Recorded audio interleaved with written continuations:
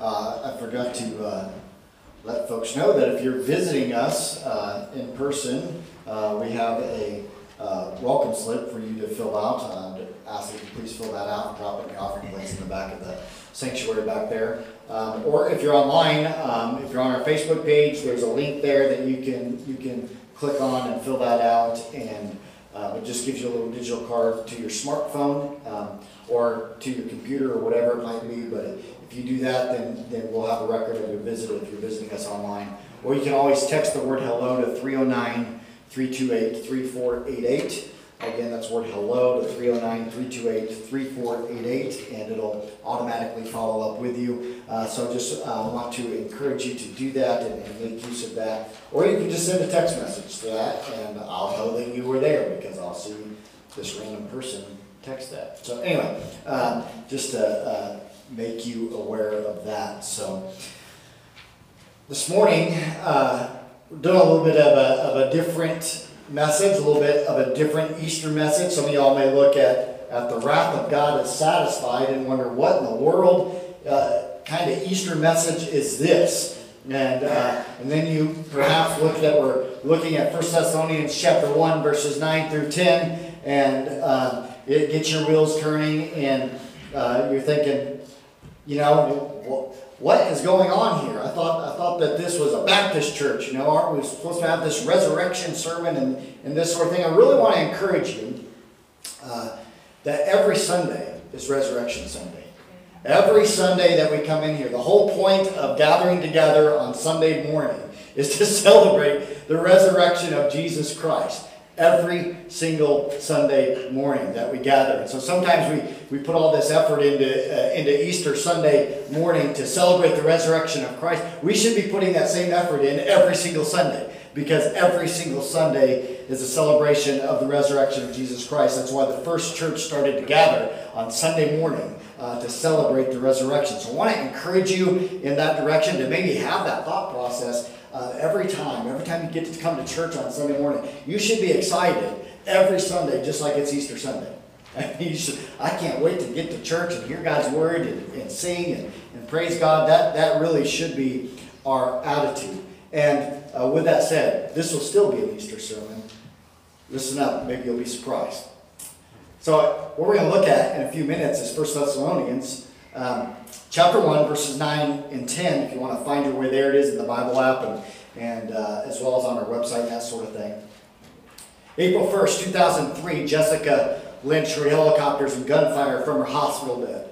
Her first reaction was not happiness, but it was fear. She thought for sure Iraqi soldiers were there to kill her, but it was U.S. soldiers there to rescue her.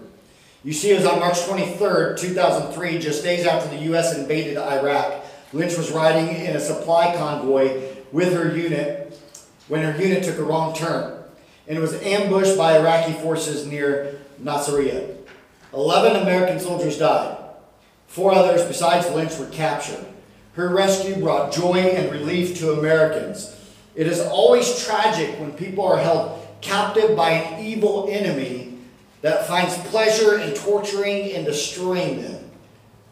This is why our joy overflows whenever we see captives that are set free. The Bible tells us that the whole world lies in the power of the evil one. 1 John chapter 5, verse 19. According to John chapter 8, verse 44, he is a murderer by nature and intends to destroy those that he holds captives. But the reason the Son of God appeared was to destroy the works of the devil. 1 John chapter 3, verse 8. He does that by rescuing people from Satan's domain of darkness and then transferring them to his kingdom where they have redemption and forgiveness of sins, according to Colossians chapter 1, verses 13 and 14. Here is what we must understand. God uses us, those that are his people, those who have trusted in Christ as their Savior. He uses us to go into enemy territory, behind enemy lines, if you will, with the powerful weapon of the gospel of Jesus Christ to liberate those who are being held captive by the evil enemy. This is precisely what the Apostle Paul did in the city of Thessalonica. He came under enemy attack, but was able to rescue some. The daring mission of Paul set the city in an uproar. They accused him and his co-workers as being men who had turned the world upside down. Paul was forced to leave after just a few weeks of ministry in Thessalonica, where the newly liberated people would face the angry opposition of those who were content with their former evil regime. A short time later, Paul writes them a letter, which is the letter that we have in our Bible known as 1 Thessalonians. So I would ask that if you are willing and able, would you please stand out of the respect for God's word as we read 1 Thessalonians chapter 1, verses 9 and 10 this morning. I'll be reading from the English Standard Version. For they themselves report concerning us the kind of reception we had among you, and how you turned to God from idols to serve the living and true God, and to wait for his Son from heaven, whom he raised from the dead, Jesus, who delivers us from the wrath to come. Let's pray. Father, thank you for this word. May it penetrate our hearts and lives this morning. Lord, for the person that's here that already knows Christ as our Savior, may it penetrate our hearts, and may we be motivated that we are part of God's plan to rescue the perishing. And for those that may not know Christ, maybe they're listening online, maybe they will stumble across this message later. Lord, would you use your word to penetrate their hearts and lives, to reveal to them that one day your wrath will be poured out on all those who deny Christ. Speak to us this morning, I pray. In Jesus' name, amen. You may be seated. Paul begins the whole letter of Thessalonians by thanking God for what he had done in these people's hearts and by commending them for the example of their transformed lives, which was being spoken of everywhere in that region. Before Paul could say anything, people would tell him how the Thessalonians had turned to God from serving their idols. They had turned from their false gods to the one true God. Here is the point of today's message and this not so typical Easter sermon. The risen Christ satisfies God's wrath and offers salvation to all who believe in him. I'm going to break that statement down into 3 vital lessons for us this morning. Lesson number 1, point number 1, there is a certain wrath to come. There is a certain wrath to come. Let me say at the outset that I know the idea of God's wrath and God's judgment they're not very popular in our day and age, even among Christians. We would rather tell people that God loves them and that God has a wonderful plan for their life. And the notion that God is angry with people because of their sin is actually downplayed. Often the idea that anyone faces any kind of horrible eternal punishment in hell if they die without being reconciled to God, that's just completely ignored. And if we're honest, most of us would admit that the idea of God's wrath and eternal punishment is a little bit embarrassing. And it's hard to talk about. So we don't talk about it. We dodge it. We promote the gospel as a great way to have a happier life. But when we do this, we misinterpret the biblical gospel. We water down the biblical picture of salvation as God's rescuing us from a certain destruction. And it becomes more like starting a new diet or exercise program, right? You ever started one of those? It's guaranteed to make you feel better right away. You know, like if I start running 10 miles tomorrow, I'll feel better right away. No. I start my diet, I will lose weight right away. No. It doesn't work that way. And when we make the gospel all about how you're going to feel better, it doesn't work that way either. Our text reveals to us under this heading of there's a certain wrath to come. It reveals to us that this wrath is to come because the character of God assures it. Because the character of God assures it.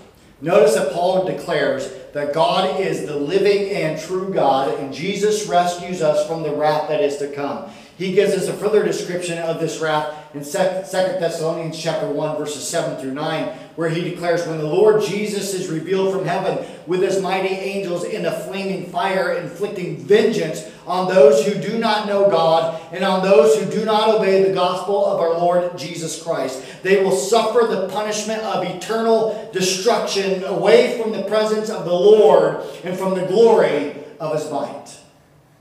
During his earthly ministry, Jesus Christ spoke more about the awfulness of God's judgment than any other person in the entire Bible. He described it as a place of outer darkness, where there will be weeping and gnashing of teeth in Matthew chapter 25, verse 30. He calls it a place where the worm does not die and the fire is not quenched in Mark chapter 9, verse 48. He said that it would be better off to cut off one's hand or your foot or even to die by having a millstone hung around your neck and being cast into the sea than to go into hell in Mark chapter 9, verses 42 and 45. We may not like those words. They're hard words. But if we deny them or we dodge them, we're not following Jesus, who repeatedly taught this terrifying truth. Now, when we think of God's wrath, we can't really compare it to human wrath. Mainly because human wrath is usually an outburst against something, right? That's how human wrath starts. Someone frustrates us and we have an outburst. They're going to feel my wrath, right? That's our attitude. You ever been driving down the road and someone cuts you off, right? And you go into rage. Well, I can't believe, what are they doing? Human wrath. Now, we can have righteous indignation, but even when we have righteous indignation, it's colored with our own fallible propensity towards selfishness and misunderstanding. God's wrath is not that way. It is a holy wrath. It is settled. It is active. It's a settled, active opposition towards evil, which is in line with his absolute knowledge of all motives and all circumstances. If we do away with the concept of God's wrath, then we are forced to do away with the concept of God's holiness and God's justice. There is a certain wrath to come. Secondly, we all who have not trusted in the risen Christ are in imminent danger. All who have not trusted in the risen Christ are in imminent danger. By our very nature, we tend to look at our own works or what we might consider to be our good intentions, and we conclude that we're good enough for heaven. The Bible makes it clear that no one gets into heaven by their own efforts, their own good works, or their own good intentions. Our problem is that we compare ourselves to the wrong standard. You see, we become masters of comparing ourselves to other people. And when we do that, we think, well, I look pretty good compared to that person. However, God's standard is absolute holiness, which begins on our thought level. As Jesus taught in the Sermon on the Mount, if you've ever been angry with someone, you're guilty of murder. If you've lusted after a woman, you're guilty of adultery. Both of these sins make you guilty enough to go to hell. Let's just assume for one moment that you are an unusually good person. That's a lot of assuming for me. But for you, you're an unusually good person. You've perhaps only committed one sin per a month by the time you're 5 years old. If you talk back to your mother once that month, the rest of the month, you were a little angel who thought only loving thoughts towards your mom. If you selfishly demanded your way, you only did it once per month. You did not think selfishly any other time. If that was your record by the time you were 75 years old, you will have committed 840 sins. Now let's say you had to go to court. You walk in to the judge. You plead with the judge. Judge, I will readily admit I have broken the law only 840 times. but I am far better than most people that you will find out there. You should just let me off. We stand no chance of acquittal based upon our good deeds. When we stand before God, who is the holy judge, his standard is absolute perfection. The Bible declares that we are all by our very nature children of wrath because of our sins. It warns that the wrath of God abides on all who do not obey the Son of God. Jesus did not come to earth and die on a cross to help us live a better life or a more comfortable life or a happier life so that all things can just make us feel warm and fuzzy inside. He came to rescue you from the wrath of God that is to come. It's imperative that you understand that you cannot be rescued unless it's by Christ. It's imperative that you understand that you can be rescued while there's still time. Which leads to the second truth that I want us to see this morning. Jesus offers a rescue from the wrath to come. Hallelujah. Jesus offers a rescue from the wrath of God. We can't save ourselves. Somebody has to do it for us. Jesus offers that rescue. And what I'm going to do is break down how exactly this rescue takes place so that there will not be any confusion as to what I'm speaking about this morning. So I'm going to do this with 3 points. First, to be rescued, we must hear the gospel. To be rescued, we must hear the gospel. Now, Paul makes mention of the kind of reception that he had with the Thessalonians. We actually can read about it in Acts chapter 17, verses 2 through 4, where it says that Paul went into the synagogues there on 3 successive Sabbaths and reasoned with them from the Scriptures, explaining and proving that it was necessary for Christ to suffer and to rise from the dead, and saying, "This Jesus, whom I proclaim to you, is the Christ." Some of them believed that message, but the majority of them opposed it. They formed a mob. They set the city in an uproar against Paul. The gospel, or what is known as the good news that Paul proclaimed, may be summarized as follows. All of us have sinned against the holy God, thus incurring God's wrath. God could justly condemn every single one of us to hell. But being a God of great love and a God of great mercy, he sent his own eternal Son, Jesus Christ, into this world to bear the penalty that we rightly deserve. He had to suffer death, which is the penalty that God imposed on our sin. And God accepted the sacrifice of Jesus as is evidenced by the fact that he raised him from the dead. God's justice was satisfied in that Jesus paid in full the penalty of our sins. He can now be both just and the justifier of the one who has faith in Jesus Christ, according to Romans 3:26. No one can be saved apart from understanding and hearing that message. They have to understand and hear that they are a sinner, condemned to hell, and that Jesus came to satisfy the wrath of God that rests on them. To be rescued, we have to hear the gospel. Secondly, to be rescued, we must believe the gospel. Hearing the gospel is accompanied by faith. The Thessalonians had received the word with faith towards God. Paul says this, and we also thank God constantly for this, that when you received the word of God, which you heard from us, you accepted it not as the word of men, but as what it really is, the word of God, which is at work in you, believers. Contrary to popular opinion, biblical faith is not a blind leap in the dark. It doesn't mean that you setting your faith on a shelf and believing in a bunch of old Jewish legends. Rather, biblical faith is based on the testimony of eyewitnesses to Jesus' life, his teaching, his death, and his bodily resurrection and ascension to heaven. Now some will say, well, you can't prove these truths. You can't prove this stuff that you're talking about, that Jesus Christ came and lived and breathed and died and rose again and ascended. You can't prove any of that. They're right. Can't prove it. We don't have video evidence of it. Just like we can't prove that 2 plus 2 is 4. Why do you know it's 4?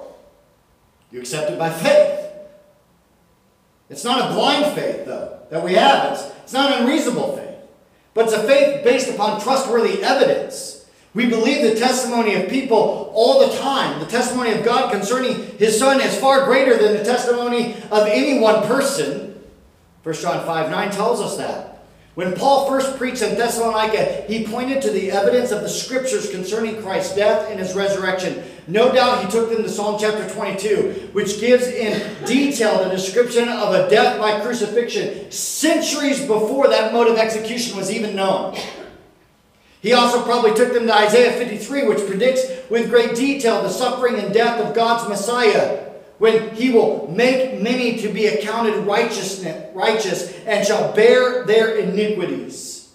Both of these texts also imply a resurrection of the crucified Messiah, when God will divide Him a portion with the many. And He shall divide the spoil with the strong, because He poured out His soul to death and was numbered with the transgressors. He probably also took him to Psalm 16:10, which predicted that God would not allow His Holy One to undergo any decay.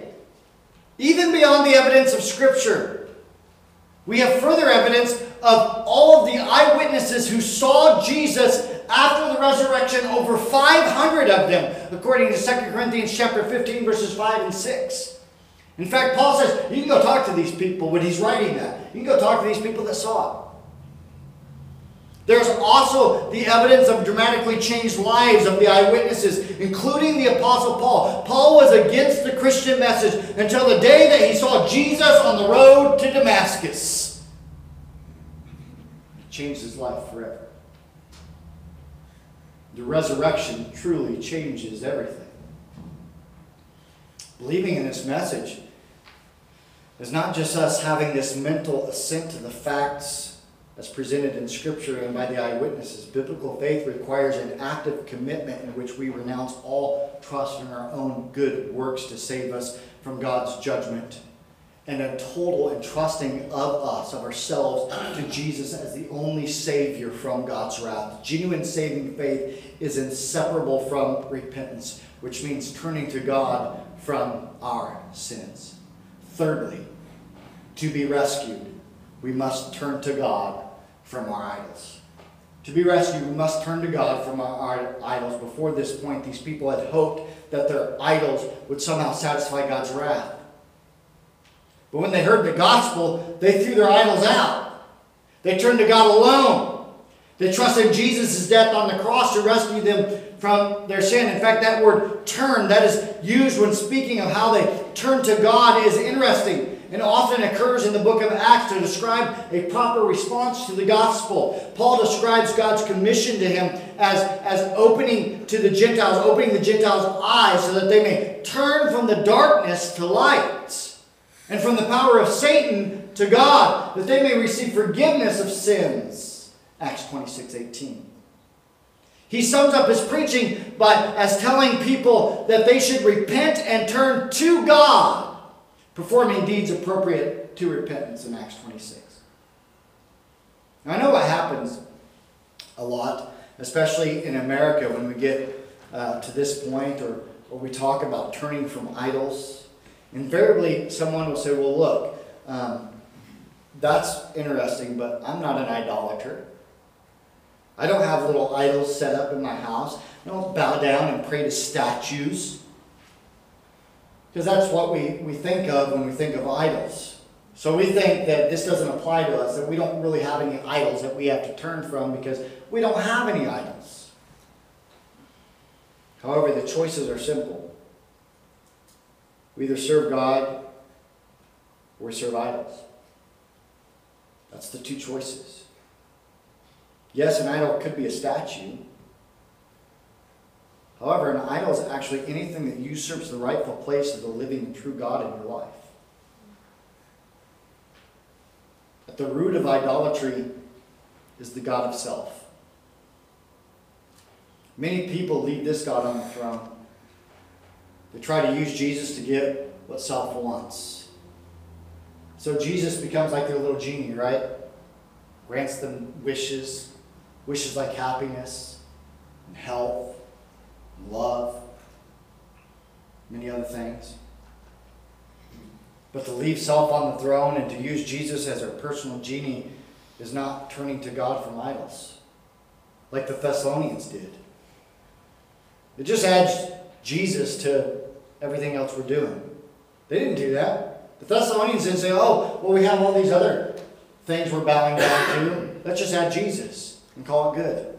They trashed their idols. They turned away from them and they turned to the living and true God alone. For Jesus to rescue us from the wrath to come, we must agree with God's judgment that we are sinners against Him and that we deserve His wrath. We deserve every last bit of it. We don't deserve to go to heaven. We deserve to be in hell forever. We must understand and believe that God's Son Jesus came to this earth and paid the penalty on the cross that you and I rightfully deserve. Genuine faith is not agreeing mentally with these facts, saying, oh yeah, I agree with them, I understand them, but genuine faith is turning from our false gods and turning to the only true God. And if you've done that, then your life will be demonstrably different. Everyone can see the dramatic change in the Thessalonians because Paul mentions two things that stood out to everybody. And that's where we're going to go with point number 3. That's the final thing I want us to see. These two things that stood out. Those who are rescued by Jesus submit to God and they wait for Jesus. Those who are rescued by Jesus submit to God and they wait for Jesus. Have you been rescued? Are you submitting to God and waiting for Jesus? That word serves in verse 10 that we read. It comes from the word bondslave. It's to be a servant. You see, a bondslave wasn't free to kind of do as they pleased. If the bondslave says, well, you know what, I think I'm going to have a beach day, they can't just go to their master and be like, hey, I'm going to go hang out at the beach, man, and chill out. I'll be back tomorrow. It's not the way it worked. They belong to their master. They live to do their master's will, to do his bidding. Well, how does that relate to us? Our master gave his life to rescue us from certain doom. We don't serve him out of obligation. We don't serve Jesus out of obligation. You don't get up on Easter Sunday morning and come to church on Sunday morning out of obligation. If you did it, you got it wrong. If that's why you come to church, you're doing something wrong. We don't do it out of obligation. We serve Jesus out of gratitude and love because of what he's done for us. Thankfully, he's a loving and gracious master who always has our best interests at heart. Serving our master is not drudgery. It's not, oh, I got to serve Jesus some more. It's supposed to be a delight. We're supposed to actually enjoy this because we love him for what he's done for us.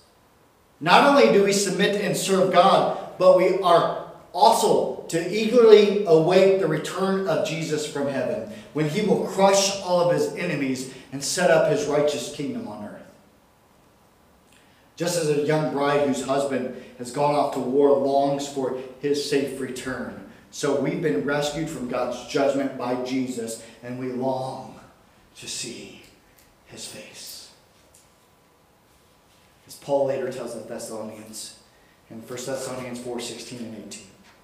For the Lord himself will descend from heaven with a cry of command, and with the voice of an archangel, and with the sound of the trumpet of God, and the dead in Christ will rise first.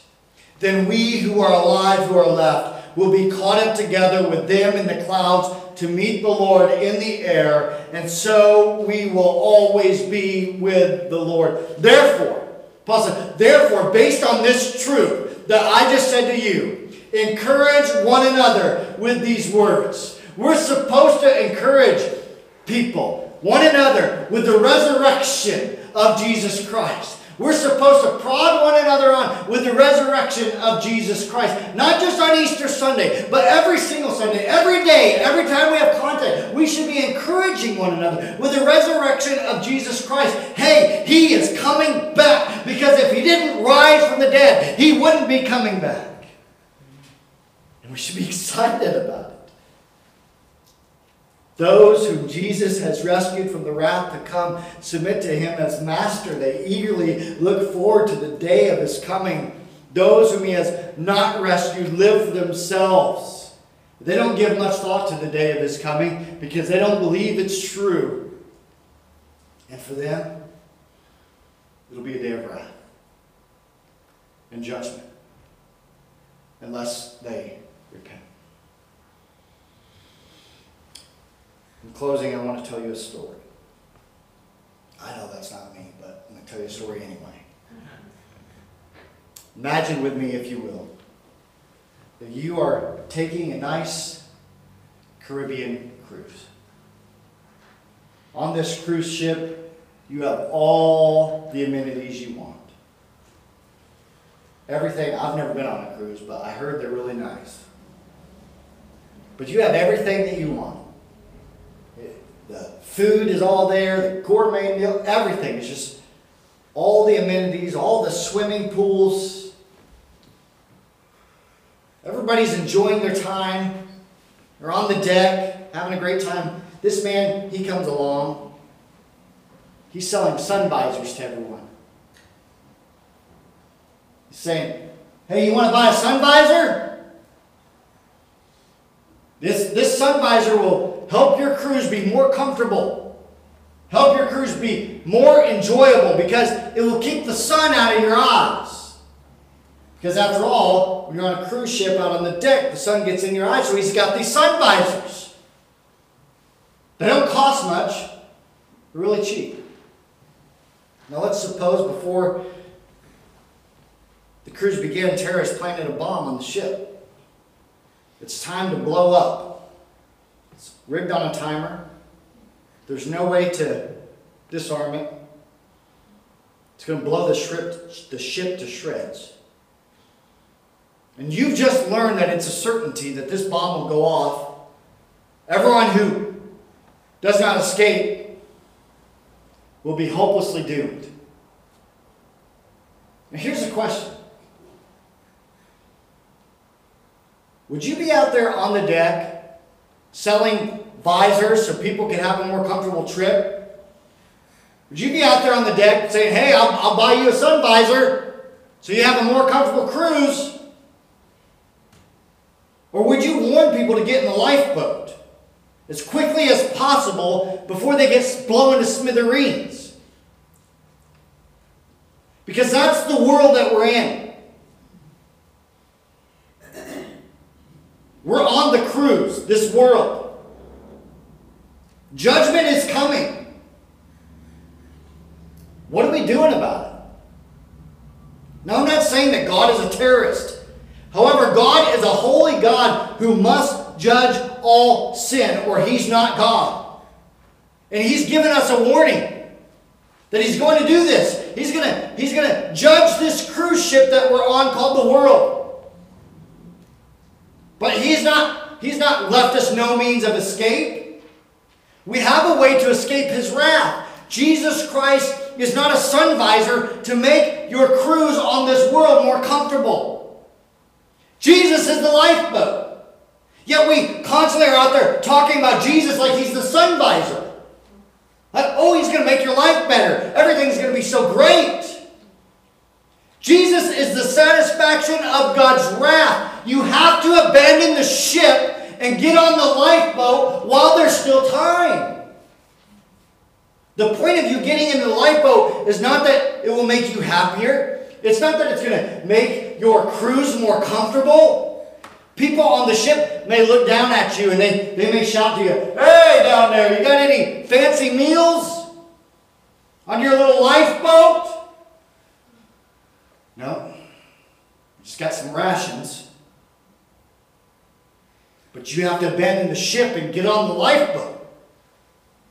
Hey, you got any fancy king-size pillow top beds down there? Nope. It's crowded. It's uncomfortable.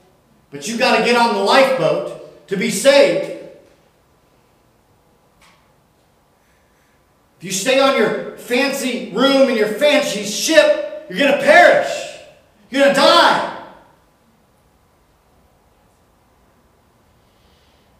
You got any shuffleboard down there? I really like shuffleboard. No. But your ship is doomed. You have to flee to the lifeboat while you still can. Do you get the picture? Believing in Jesus does not mean that we sit on the deck in a lounge chair, sipping on our nice, cool drink and thinking to ourselves, boy, I sure am glad I have Jesus. I'm glad I got my Jesus visor on. Make my trip more comfortable. I'm so thankful. No, believing in Jesus means that you take seriously the warning about the coming judgment on this wicked world, so that you jump off the cruise ship in the first place and you trust totally in Jesus Christ as your lifeboat, and you tell others, hey, there's a coming judgment, people. Jesus is the salvation. Just like the Thessalonians today, you've heard that God has pronounced a wrath to come on this world. You've heard that He sent His Son Jesus to die for your sins, and that God raised His Son Jesus from the dead, proving that His sacrifice was acceptable and satisfying the wrath of God. He is coming again. He will come either as your Savior or as your judge. You must believe the message and abandon the ship and place your destiny totally upon the risen and resurrected Jesus Christ. And if you do that, you will be rescued from the wrath to come. Now you might be wondering, how can I do this? How do I trust in Christ? You do that by praying something like this. It's not magic, but you can pray, Dear Lord Jesus, I know I'm a sinner. I know I deserve your wrath. But I believe you sent your Son, Jesus Christ, to die and forgive me of my sins. I ask you to forgive me. I turn from my sins and I receive Jesus as my Lord and Savior. I want to live for Him for the rest of my life. Thank you for saving me. Amen. It's not magic. To trust in Christ that saves you. It's saying, I'm sick of living on this cruise ship, living for the things of this world that never satisfy. If you said that prayer or something like that, I'd love to follow up with you. To ask that you can either come forward at the end of the service. If you're online, you can text the word faith to 309-328-3488. Word faith to 309-328-3488. If you don't have a smartphone, you can just send me a text message to that number and that should go through. You can do that in your pew if you want to. Lastly, I want to say this. If you are a believer this morning hearing this message, please understand. Dear Christian, I say this with all the love I can. Jesus didn't die for you and I to sit on the ship and do nothing. It's not why He died. It's not why we're here this morning. We're not here to sit around and do nothing. One day this world will burn. And He's coming back to judge the wicked world. And either you believe it or you don't. And if you believe it, how can we be satisfied to do nothing? How can we be satisfied to have our little Jesus visor on when judgment is coming? We can't remain silent We can't simply enjoy the fact that we're saved from the wrath to come. We must warn others. You doing that? You doing that this morning? Let's close in prayer. Father, I thank you for this word this morning.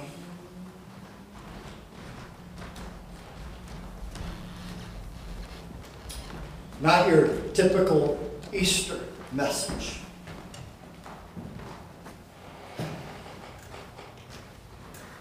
Lord, I thank you and I praise you that your wrath was satisfied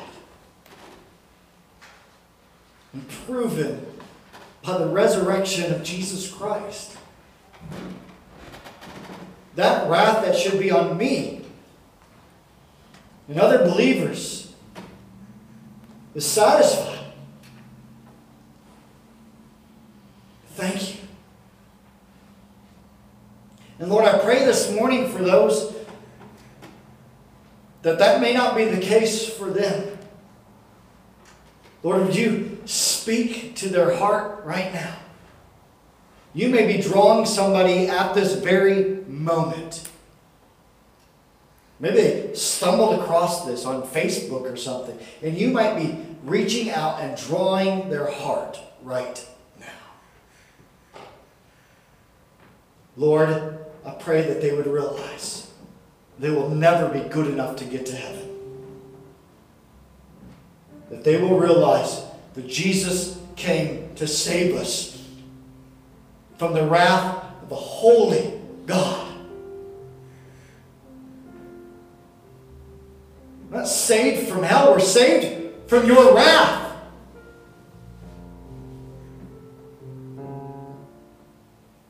And so, Lord, I pray for those that may not know you. May you speak to them this morning. And then, Lord, I pray for those of us that do know you.